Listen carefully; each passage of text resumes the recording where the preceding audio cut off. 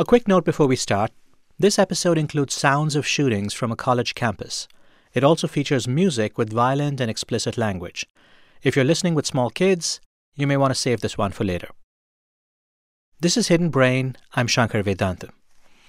On a chilly April morning in 2007, a nightmare unfolded on a college campus in Virginia.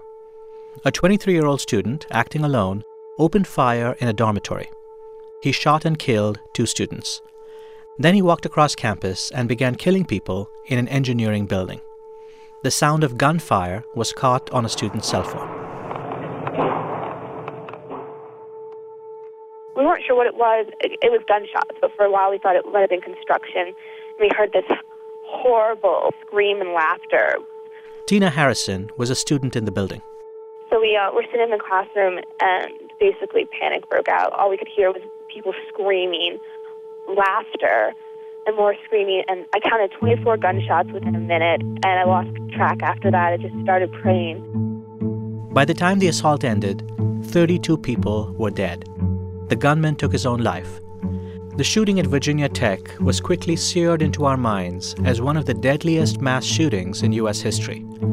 The news media tried to convey the sheer scale of the massacre.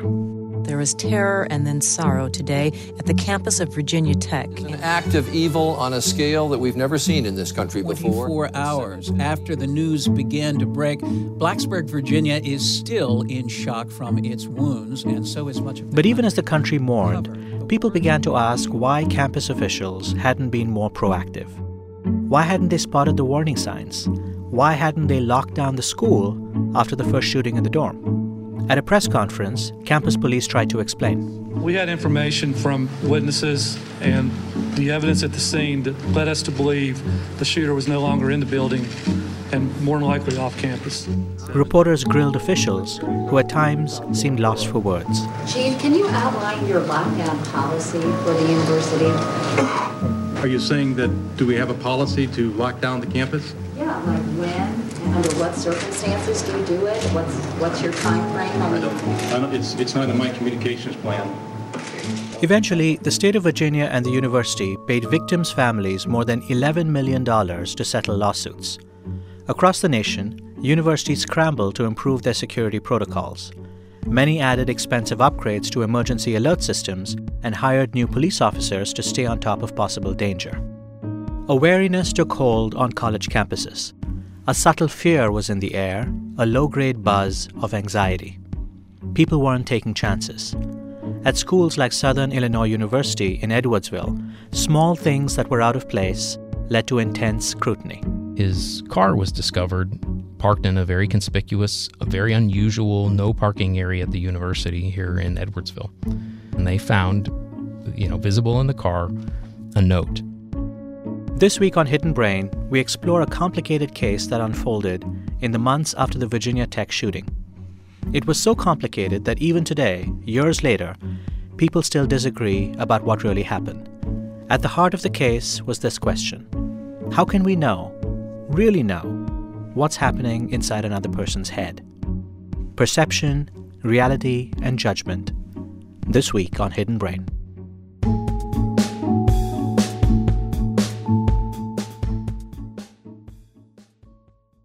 Support for this NPR podcast and the following message come from Alfa Romeo with the all-new Giulia, a sports sedan born from Alfa Romeo's more than 105-year racing heritage, with Italian craftsmanship inside and out. Learn more at alfaromeousa.com. 3 months after the Virginia Tech massacre, an Illinois gun dealer picked up the phone and called the Federal Bureau of Alcohol, Tobacco, and Firearms. He told an agent that he was worried about a client who was trying to purchase guns. It was the first time he'd ever made a report to the ATF in, I think, about 10 years of being a gun seller, a gun dealer. Tom Gibbons is the Madison County, Illinois state's attorney. Tom says the man who'd contacted the gun dealer was agitated and adamant. He said he needed the guns quickly. And what he was purchasing was unusual. He was buying 3 low-cost, exact same models of a gun. A semi-automatic handgun, .380 caliber. The gun dealer explained that the man, whose name was Olutosin Odewale, had purchased the guns wholesale on the internet and needed him, a licensed transfer agent, to complete the transaction. Olutosin's background check was clean, but the gun dealer felt something wasn't right. The ATF suspected Olutosin might possibly be a straw purchaser, someone buying guns for someone else. But Tom Gibbons says police also considered more sinister motives. Having 3 identical weapons, if a person's going to do something harmful or commit a mass casualty event, having 3 identical firearms has the advantage of being able to use the identical ammunition, to use the exact same magazines with that ammunition, no matter which of the guns you're using. And, of course, buying low-cost multiple weapons allows you to have multiple weapons available at a single time. The ATF quickly learned that Olutosin was a student at Southern Illinois University. The ATF contacted the local police department, and they began to look into it. According to documents later filed in court, the ATF agent also called campus police detective Rick Weisenborn. The ATF gave the detective a heads up that Olutosin had ordered weapons over the internet. Rick Weisenborn wrote a memo to his colleagues that advised them to use caution if they encountered the young man. 2 days later, a police officer on a routine campus patrol came across an unattended car. He alerted Rick Weisenborn, who went to investigate. Police traced the license plate to Olutosin Odewale. His car was discovered parked in a very conspicuous, a very unusual no parking area at the university here in Edwardsville. Police monitored the vehicle to see if anyone approached it. For 2 days, Rick Weisenborn drove past the car himself. No one showed up. The detective notified his supervisor. Campus police were authorized to tow a vehicle that had been left unattended for more than 24 hours. So when his car was being towed, it's police department policy that the car is inventoried. They take an inventory of the contents, and they found, visible in the car, a note. It was protruding from underneath the center console. It had writing on both sides. On one side were what seemed like rap lyrics. Turn the page over, and there were more lyrics. Tom says they read like this. You may have to bleep some of this out. I lead, she a follower. I'm single and not with her, but she got a throat deeper than a sword swallower. Further down on the page was more writing. Tom says these were not lyrics. Send $2 to, and then it's a PayPal account. If the money doesn't reach $50,000 in the next 7 days, then a murderous rampage similar to the Virginia Tech shooting will occur at another highly populated university, and then in all capital letters, this is not a joke. Police didn't take it as one. Detective Rick Weisenborn took photos of the vehicle. While snapping pictures of the back seat, he noticed release straps and pulled them to lower the seat backs. He found a wad of clothing. There was a long-sleeve shirt, a short-sleeve shirt, and a knit cap with a ski mask. The detective seized all of it. Officers also found 6 rounds of .25 caliber ammunition in the car. They felt they needed to act fast. It was pretty early in the morning, I remember, and I just gotten out of the shower. This is Thomas Phillips III. He was Olutosin Odewale's roommate that summer. He remembers a loud pounding on the door. And there's about 8 police officers standing there. Thomas was asked to step out of the room. Police told Olutosin he was under arrest. Olutosin was wearing basketball shorts and a tank top. He didn't have shoes on. They cuffed him. They had his hands behind his back, and he didn't look my way when he came out. But I don't also think that he saw where I was sitting because I was sitting off to the side on the stairs. But they took him out the long way toward the back where they had a car waiting for him. A search of the dorm room uncovered a camcorder, video cassettes, and a Dell laptop computer. Tom Gibbons says there was also something else, a Jennings .25 caliber pistol. A loaded firearm. The gun belonged to Olutosin. So let's review. A young man attempts to purchase multiple guns over the internet. He's described as agitated and anxious by a gun dealer involved in the transaction. The ATF launches an investigation. The young man's car is found, apparently abandoned on a campus side road.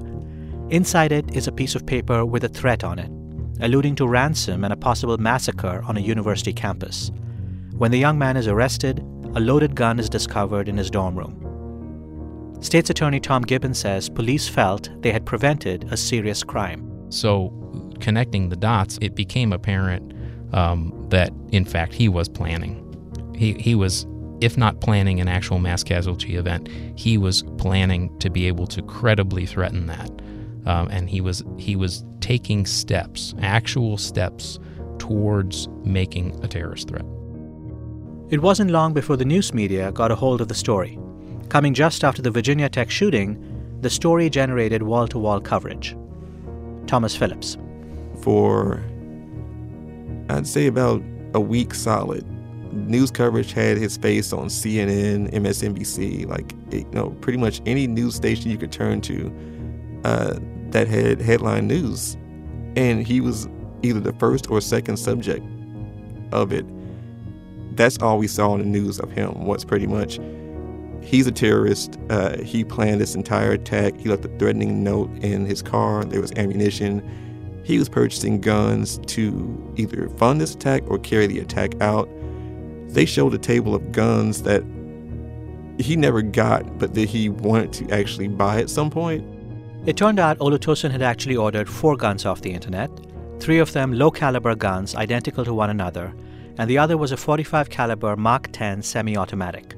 State's Attorney Tom Gibbons. That is a high capacity, certainly a high caliber. It's certainly a scary-looking gun. As reporters pressed for answers, the investigation grew. Friends were contacted, evidence collected. Then police discovered something important. During the investigation, there were computers seized. And something that was located on his girlfriend's computer was a file that he had created in a program called Movie Maker. And what he had made was a video with this language that was found in the note. It was language that read, "Do you remember the chaos at Virginia Tech? Well, guess what? It's going to happen again in June 2007 unless the viewers of this collectively deposit a total of $200,000 in the following PayPal account. Or else the number of students killed in Virginia Tech will be topped during the summer school semester at a target university. This is not a joke." Tom Gibbons told me that the language was found in a file that had been deleted. If the video was deleted, how did you know what was in it? Well, because nothing is ever really completely deleted off a computer. Our forensic examiners were able to go in, take an image of the hard drive after securing it, and extract and do an analysis of all the data that remains on a hard drive. On July 24, 2007, Olutosin Odewale was formally charged with storing a weapon in campus housing, and a far more serious crime, attempting to make a terrorist threat. The case that was made was effectively that he had constructed this threat. He was planning to use this threat either to act upon it. It was either that or he was trying to extort money. It was a strange charge, an attempt to make a threat. But since prosecutors couldn't prove the threat had actually been communicated to anyone, that was the best they could do. I would say that there was only one step missing that we couldn't prove, and that was the actual public posting of the threat. That was the only last piece of evidence that we didn't have that would have made it a completed terrorist threat. But Tom felt they had plenty of proof showing planning, preparation, an effort to purchase firearms. It's like a conspiracy type of case. It's not exactly conspiracy, but in the same vein, a person is taking actual substantial steps toward the commission of the offense. And by doing that, they are in effect attempting to commit it. I asked Tom if this was like someone who does some research on how to hire a hitman but doesn't act on it. Well, I would liken it more to the person who takes the gun, drives to the intended victim's house, and for whatever reason doesn't get out of the car. But they've taken an actual substantial step toward the act, toward the murder. It's more than just thinking about it. It's more than just a little bit of research. There was a substantial amount of work that went into this. So I like the analogy that you have just now, and I'm curious sort of from a legal perspective what you do with that, because let's say someone does buy a gun and does drive to someone's house and doesn't get out of their car and drives off, and let's say the authorities have some way of knowing about all of this happening. Can you charge that person with a crime? In the murder context, no. In the threatening context, you can, because they're taking actual steps. They're creating things. They're creating the threat. In Tom Gibbons' mind, a catastrophe had been averted. But had it? To find out, I went to meet the man who police described as a dangerous would-be terrorist. Stay with us.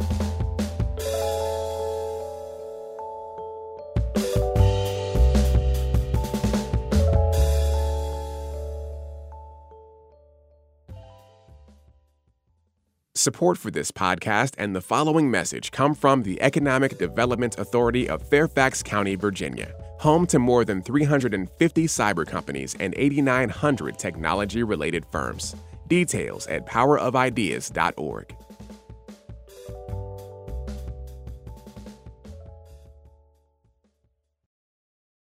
Olutosin Odewale. It's a Nigerian name, but it was given to a boy who was born and raised in St. Louis, Missouri. You know, as a kid, me and my brothers and our friends in the neighborhood, we used to play in our backyard. We used to go out into the woods and play hide and seek and cops and robbers and all that good stuff. And we used to ride our bikes all throughout the neighborhood. Olutosin's parents left Nigeria and emigrated to the United States when they were young. Tosin, as he was called, was raised with his 5 brothers in a 6-bedroom house in St. Louis.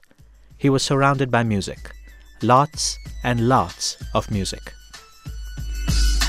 1, 2, 3 into the 4. Snoop Doggy Dogg and Dr. Dre is at the door, ready to make an. I fell in love with music probably around 7 or 8 years old. You know, I grew up listening to a lot of Dr. Dre, Snoop Dogg, a lot of West Coast music, a little bit of like Biggie and Nas, but majority West Coast music. What Tosin is talking about here is 90s-style gangster rap straight out of L.A. Young men like Dr. Dre and Snoop Dogg were riding their talent into stardom. Perfection is perfected, so I'ma let them understand from a young G's perspective. And before me dig on a bitch, I have to find a contraceptive. You never know, she could be earning them. Gangster rap evolved from hip-hop. It's long been controversial because it emphasizes the gangster lifestyle and at times promotes violence, misogyny, drugs, and murder.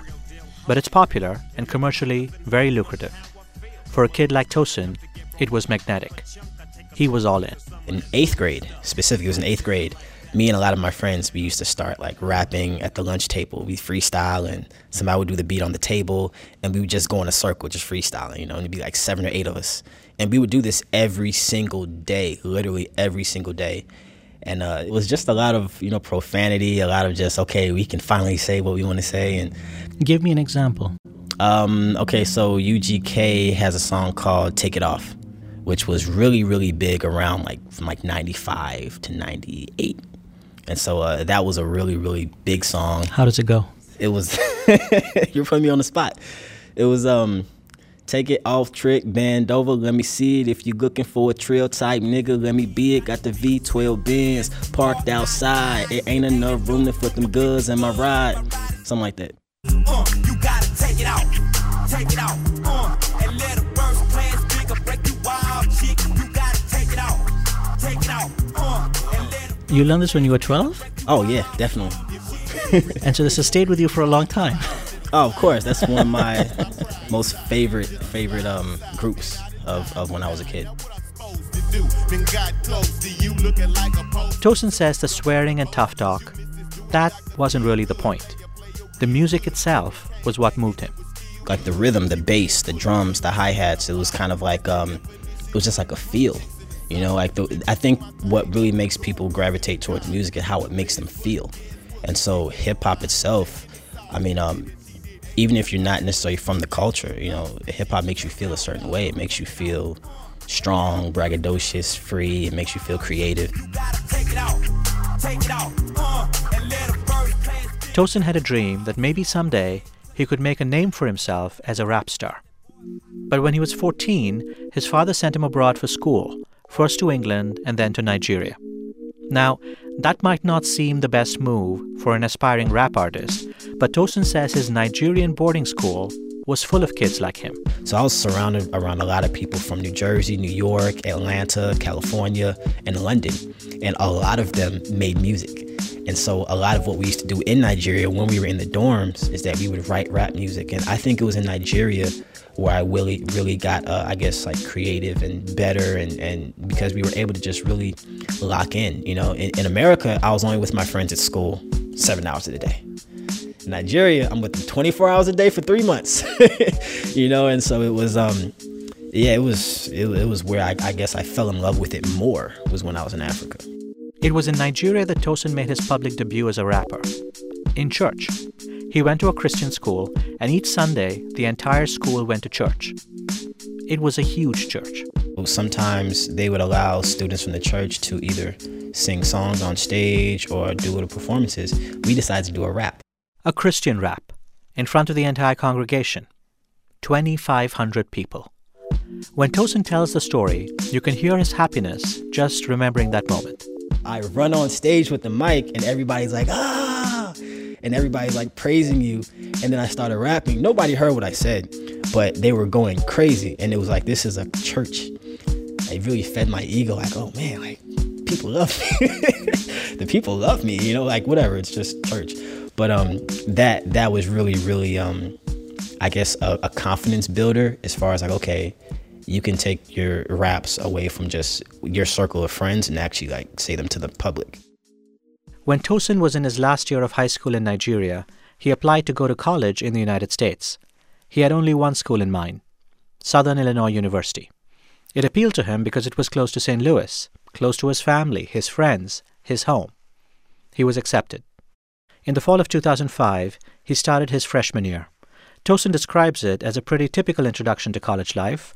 Classes, parties, students always moving together in huge groups. In the spring, Tosin decided to join a fraternity.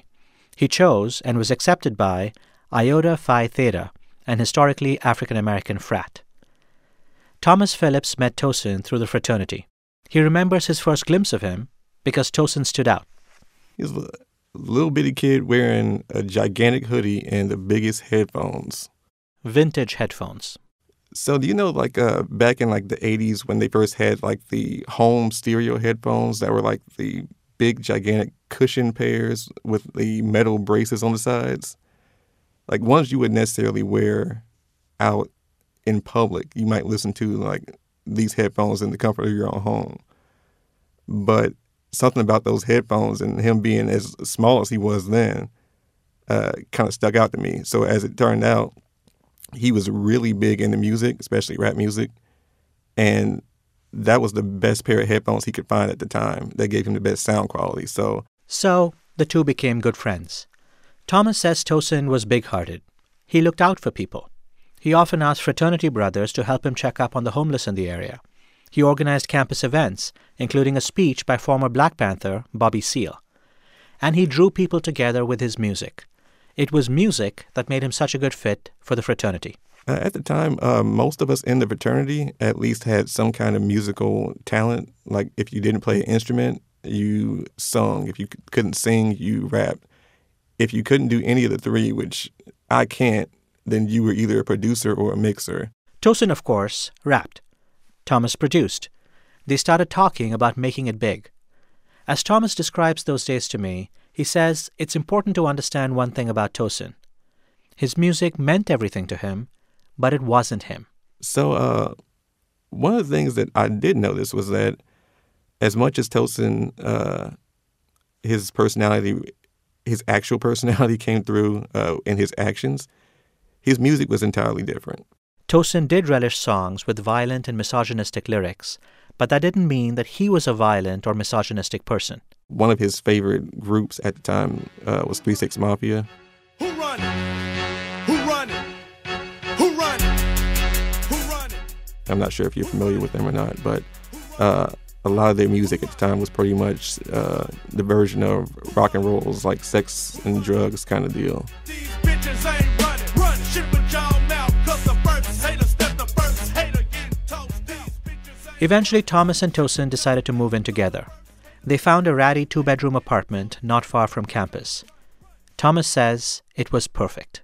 Meaning, like, if you want to rap about, you know, how hard your life is and how, you know, there's a lot of crime in your area, and you want to rap about what's real, like, this is the place that you can actually do it and it feels authentic because you're not actually recording this from, a nice apartment in St. Louis someplace. You're not recording this in a hotel or in a penthouse or a nice recording studio.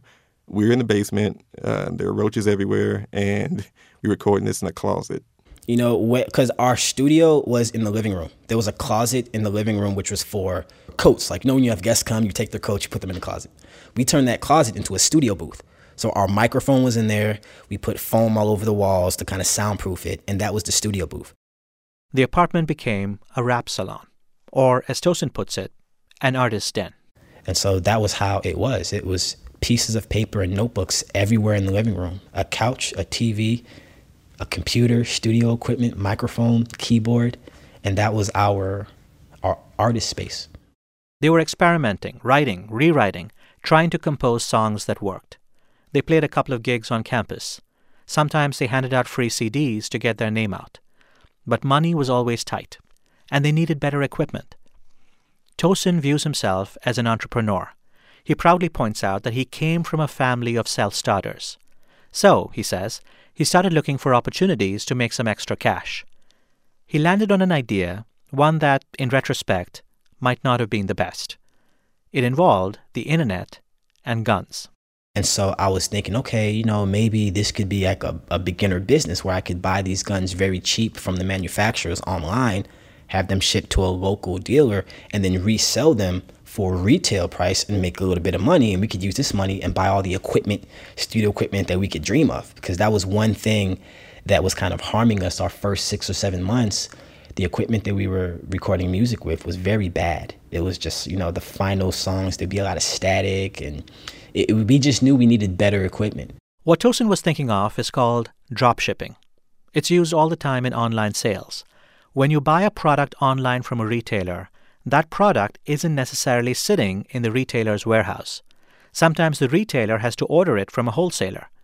You've paid for a product the retailer doesn't physically possess. Tosin thought he could adapt this model to the online gun market. Buy guns wholesale and then mark up the price. The basic business idea was buy low, sell high, period. Tosin advertised guns for sale online. Once people bought them, he ordered the guns from the wholesaler. But with gun sales, there's a catch. Guns bought wholesale must go through a licensed gun dealer before they can pass on to a buyer. That didn't worry Tosin. He wasn't doing anything illegal. He contacted a local gun dealer and asked him to put through the transaction.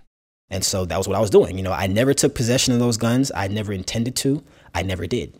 Tosin agrees that he called the gun dealer repeatedly to ask about the weapons. But that's because, he says, he had already accepted money from buyers and needed to complete the transaction.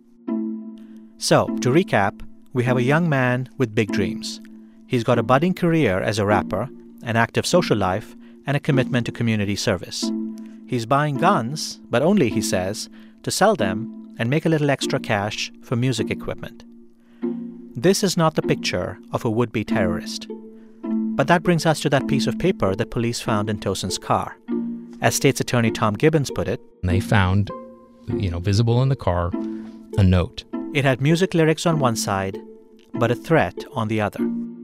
Send $2 to, and then it's a PayPal account. If the money doesn't reach $50,000 in the next 7 days, then a murderous rampage similar to the Virginia Tech shooting will occur at another highly populated university, and then in all capital letters, this is not a joke. It would be hard to explain away a note like this, demanding ransom, threatening a campus massacre. But Tosin says the problem lies in one word: note. What the police found, he insists, was not a note. It was scribbled ideas for a rap song. This is how Tosin says it all unfolded. It began as an idea one night in the artist's den.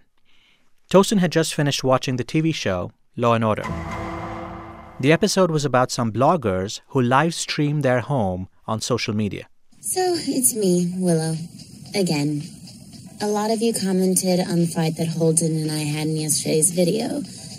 And so, the way the episode started off, while they were live streaming, just hanging out, masked men kick in the door, kidnap the girl, beat up her boyfriend.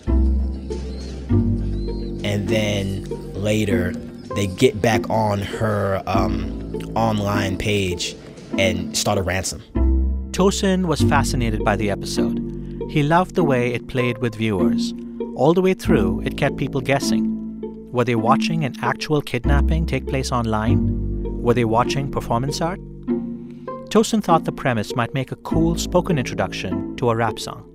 And so that was where the idea, I was trying to figure out something, that would be real to what's actually in life. Like there is PayPal and there is YouTube and there is et cetera, et cetera. And so it was kind of like a copy of that, but it's something that wasn't as fake as that.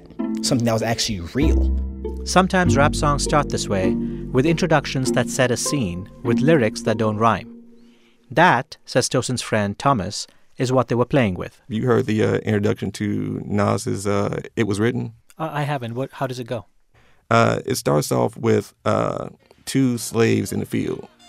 And this is set back in, the slavery days. So, in American history. So what happens is that the two slaves hear the overseer coming, and they decide to stage in a revolt right at that point. Damn you, master. You ain't my master, man. You ain't that. You ain't that. And you hear the slaves beating the master down. And then you hear the slaves being dragged away once the revolt's pretty much quelled at that point. Hey, boy. You see what they done did to Jimmy Lee? So it's an introduction that draws you in, and you hear this violent introduction, and then the lead song comes on. Tosin wondered whether the demand for a ransom and the threat of a campus shooting could make for a good intro. The friends played with the idea and tried out a few things. They wrote some lyrics on a piece of paper. They even made a lyric video where the words of a song scroll on the screen. Tosin felt it didn't work, but some of the lines he wrote on the other side of the paper did eventually become a song. It was called Pop It, Mommy, Pop It. It's like a club song. It's about like girls dancing in a club. Pop it, mommy, pop it. Go ahead, drop it for me. I wrote it complete from beginning to end.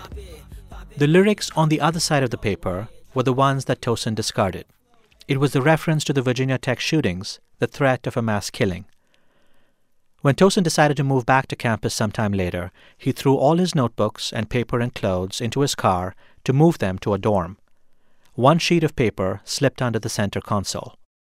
It was the sheet police would later find in his car. Tosin says the police simply had him wrong. He wasn't a terrorist in the making. He was a student, a musician, a budding entrepreneur. He left his car on a campus side road for a simple reason. He'd run out of gas. He says he was going to get more fuel when he got paid at the end of the week. And that loaded gun in his dorm? Tosin agrees he shouldn't have had the gun in campus housing, but he insists it was an innocent mistake. He'd legally registered the weapon and thought that made it okay to have it with him on campus. Both Tosin and his friend Thomas say owning guns was not unusual in their part of the Midwest. It just wasn't a big deal. One of the things that I kind of want to make sure that everybody's clear on is that down in southern Illinois and St. Louis, Missouri area and all that, there was a pretty big gun culture. So when we moved off campus, one of the things that he mentioned that he wanted to do and that we both ended up doing was applying for our FOID cards, the firearm identification that Illinois has. You have to get a ID to own or carry a firearm. Thomas and Tosin both say they had no idea the police were poking around. So when the cops burst into their dorm and arrested Tosin, it came as a complete surprise. So as far as in my mind, I'm thinking, okay, maybe I have a warrant for a ticket, or I really didn't know what was going on. And so I asked him several times that, hey, can I call my dad? I'm going to call my dad just to let him know what's going on. Can I call my older brother? And they wouldn't let me make any phone calls. He says it wasn't until a couple of days later, when Thomas came to visit, that he actually began to understand what was going on. So I picked up the phone and was talking to him through the glass. And the first thing he asked me was like, how am I? I said, I'm fine, man, just trying to figure out what's going on. And then that's when he says, do you remember that night when we were writing and producing, and you wrote the thing about the PayPal account and the thing we got from the Law and Order episode. And I was like, yeah. And then he says, that's what this is about. And so when he said that twice, he said, that's what this is about. Tosin worried they thought he was a terrorist. And then came the charge for attempted terrorist threat. I never heard of a charge like that before. Attempted terrorist threat. Not a terrorist threat. Still, Tosin was sure the confusion would soon be cleared up. As soon as my dad gets here with our lawyer, we'll be able to explain this, and that'll be the end of it. They made a mistake, and we can go back to our lives. Well, when the story hit the news, Tosin says everything got warped. They were saying a Nigerian citizen, Olutosin Oduwale, and making it seem like I was like a foreigner that came over here. Just the way I was being portrayed, as if I was a terrorist. And of course, my name was mispronounced on purpose to make it sound really, really foreign and just different. And they were not describing me like I was a kid born and raised in St. Louis, Missouri. The news media kept harping on the note. They distorted it, Tosin says. And so, yes, when you now paint it that way as a note and violence and guns, it's very easy to make anybody feel like, oh, yeah, this was one bad guy. Because you can craft information and make something appear the way you want to if you have the upper hand. Tosin says no one in law enforcement wanted to hear his side of the story. Thomas Phillips felt the same. After police initially talked to Thomas, he tried to go back to them and explain that they had it all wrong. It's a shame that I can actually tell somebody, like a law enforcement official, after the initial interview, this is what actually has happened. Could y'all add this to the story? And that no one's going to hear it because everybody's mind's already made up with what actually appears to be the case. Why did that happen? There were lots of issues. Race, culture, the fear of a mass shooting, and there was the music. After we ran the analysis, we found that in every dimension, rap lyrics were evaluated more negatively compared to when the lyrics were perceived to be country. Stay with us. Support for this podcast and the following message come from Madison Reed, revolutionizing the way women color their hair. Gorgeous, salon-quality, multi-dimensional hair color made from ingredients you can feel good about with no harsh odor. Hundreds of thousands of women have discovered this new way to color hair, delivered to your door on your schedule. Find your perfect shade at madison-reed.com. Madison Reed would like to honor Hidden Brain listeners with 10% off plus free shipping on their first color kit with promo code Hidden Brain. Raina Cohen here. I'm a producer at Hidden Brain. Invisibilia is the show about the invisible forces that shape human behavior. This week, it brings you a question that seems pretty politically relevant. How is it that two people can look at the exact same thing and see something completely different? To answer this, they have a musical about umpires, a bear fairy tale, and the story of a man who breaks out of his reality bubble. You can listen to Invisibilia in the NPR One app or wherever you get your podcasts.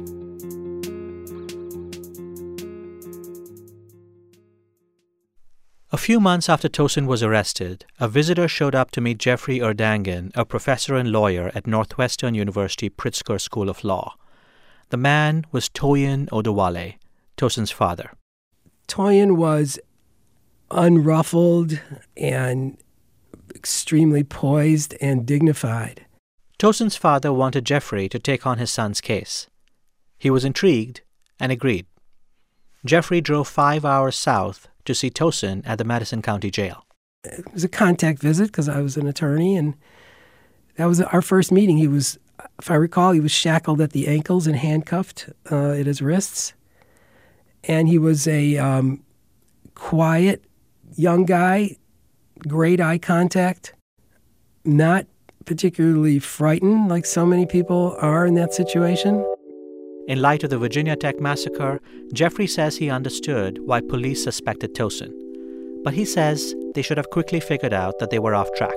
Once you did your investigation, you should have known that you were off on a fool's errand. you should have known, and it wouldn't have taken too much effort to realize that he was not plotting or planning some kind of massacre. You could have realized and seen very readily that these were lyrics. In fact, there were lyrics on the opposite side, if I recall, of that note, on both sides. And I believe that there were lyrics throughout the car and his apartment. When they searched it, they found notebooks with hundreds of pages of rap lyrics. Investigators were unable to find evidence that Tosin had a violent side. Teachers and students maintained he wasn't threatening. But the prosecution disagreed. State's Attorney Tom Gibbons says, despite Tosin's insistence that what was on the paper were lyrics, he remains certain that they were not. I've probably read at least 1,000 pages of his writing to get to know the mind of Olutosin Oduwole and to understand the difference between the types of writings that he did. And after reviewing all that, spending a lot of time looking at it, mostly in my free time at night, I became convinced that, in fact, this was genuinely a crime. This was an individual planning a very serious crime. This was not prosecuting someone for writing lyrics. This was prosecuting somebody for all of the substantial steps that he had taken toward very serious crimes and potentially a mass casualty event. So now we have two different stories. One is a tale of a potential terrorist plotting a campus massacre. Another is a story of a young man who has unlawfully stored a gun at his university, but otherwise has done little wrong.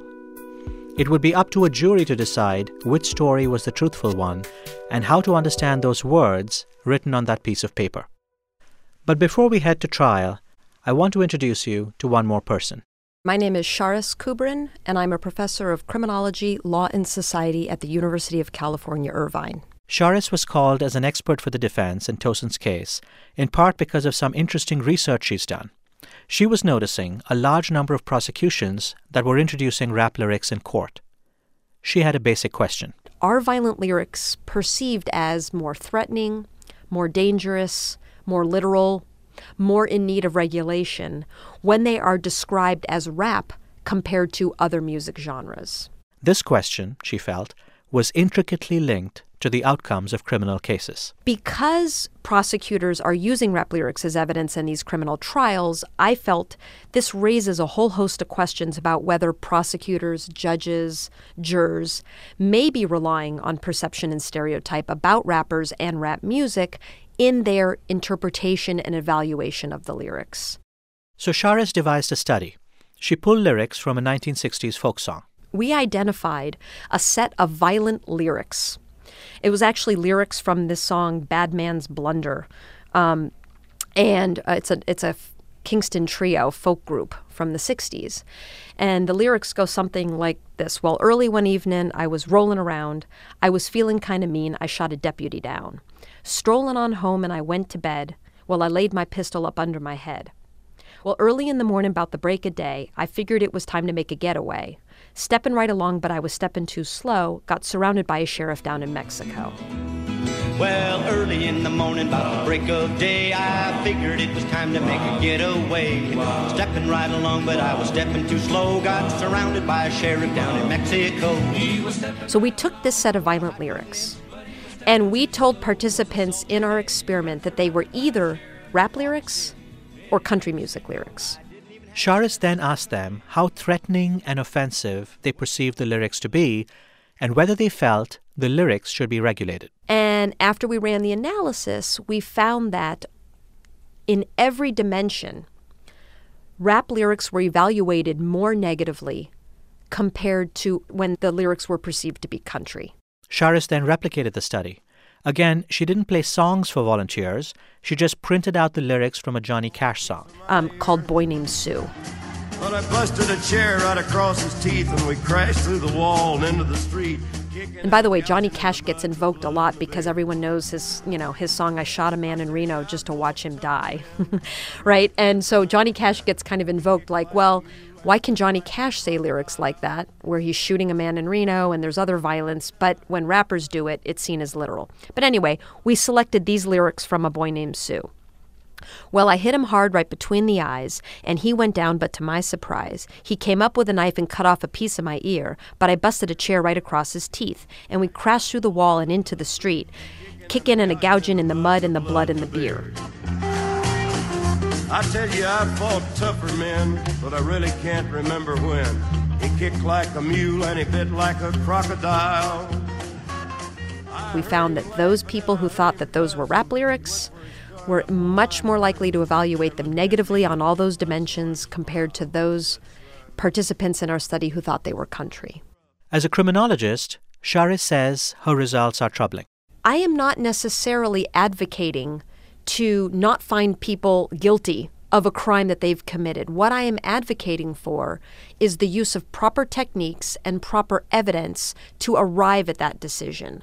Right now, prosecutors are relying too heavily on a form of artistic expression that is fictional, that has a lot of artistic conventions, knowing full well that the vast majority of jurors and judges don't really know what the artistic conventions of rap music are. The prosecutors in this sense are taking shortcuts, and it's at the expense of people's lives. And by the way, no other form of artistic expression is treated this way in the courts, because it's not as if rock musicians and heavy metal musicians and punk musicians are having their lyrics introduced as evidence against them.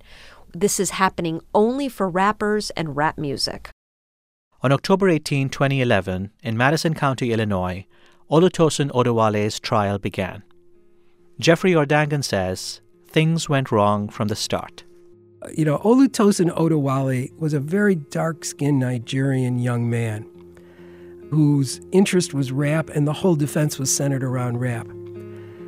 The jury was all white, overwhelmingly rural, and the average age was in the 40s and 50s. So if you put that profile together, a 50-year-old white rural juror trying to understand our defense, who none of them, if I recall, had ever listened with any frequency to rap music. Some of them did not know what it was. But this was the jury that we ended up with. And so that was a problem. Tom Gibbons did not argue the case, but supervised the attorneys who did.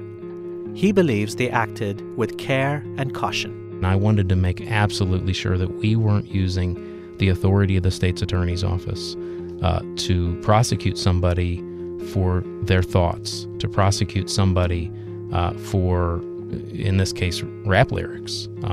That's not an appropriate use of the power of a prosecutor's office and the power of law enforcement. Again, much of the attention was focused on that piece of paper that police found in Tosin's car. Tom Gibbons says the defense argued strenuously that the writing was rap lyrics. Although I have to tell you, one of his lawyers tried to rap the words in this note in trial, and it was a miserable failure, because these are not rap lyrics. To this comment, Tosin just shakes his head. He admits the lyrics were not very good, which is why he didn't end up using them in a song. But they were still rap. They didn't want to tell people it was rap music. They wanted to say it was a note.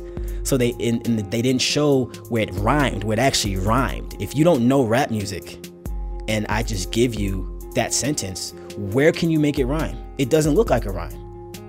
If this account doesn't reach 50,000 in 7 days, get ready for a murderous rampage.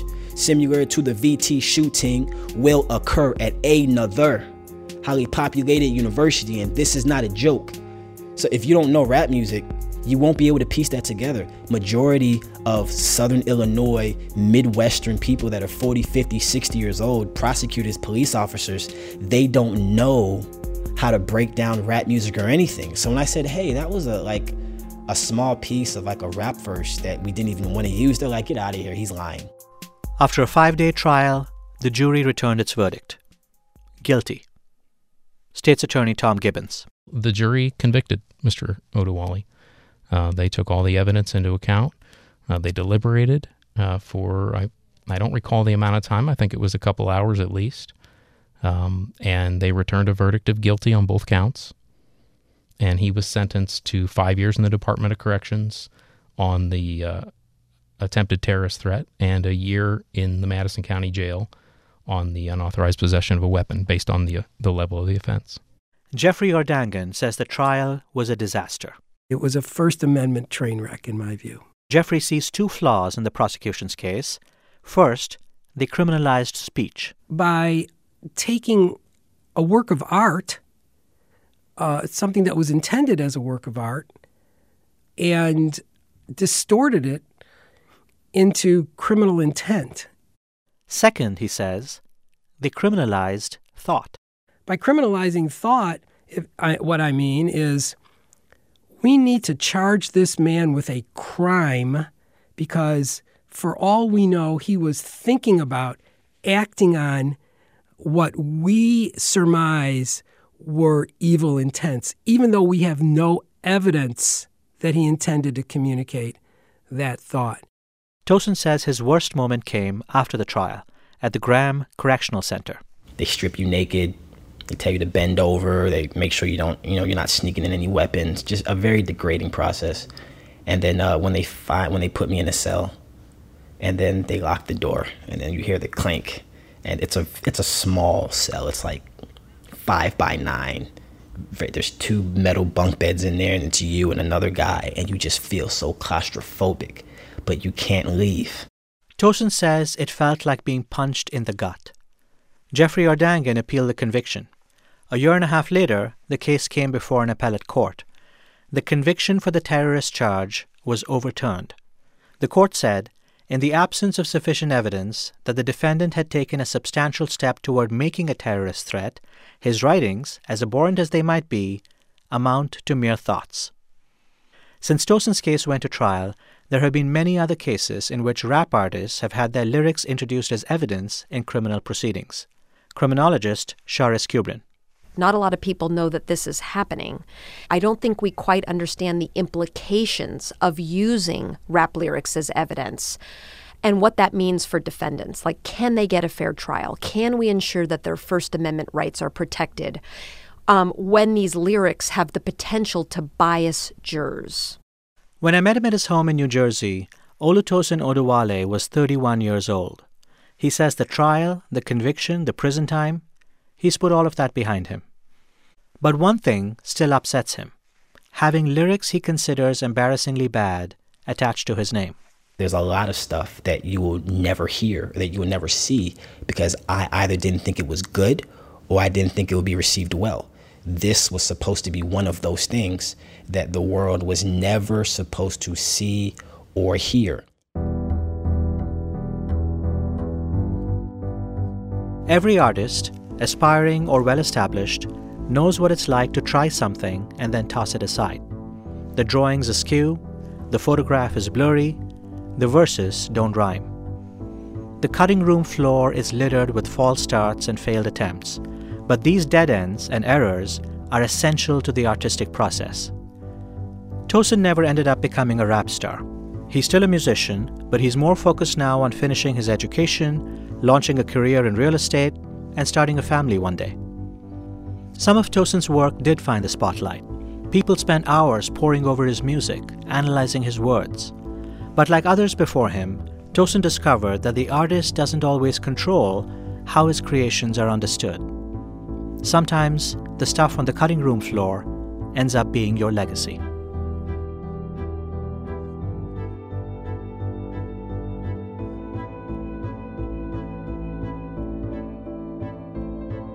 This episode of Hidden Brain was produced by Raina Cohen, Jennifer Schmidt, and Tara Boyle. Our team includes Maggie Penman and Renee Klahr. Original music for this episode was composed by Ramteen Arablouei. Our unsung hero this week is Mary Glendinning. Mary is a research librarian at NPR, and she played a crucial role in tracking down information for the story. When you picture a librarian, you're probably thinking of someone who deals with books. But Mary and her team are so much more than that. They are fact-checkers, detectives, masters at the archives, and data experts. Thank you, Mary, and all the researchers at NPR for your hard work.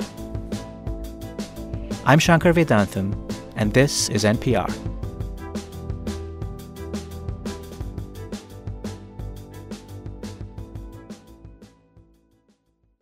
If you're on the search for a new podcast to try, look no further than Planet Money.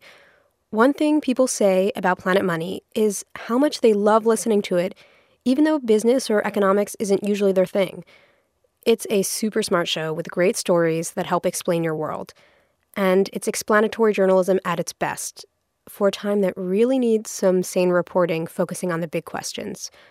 Find Planet Money on NPR One or wherever you get your podcasts.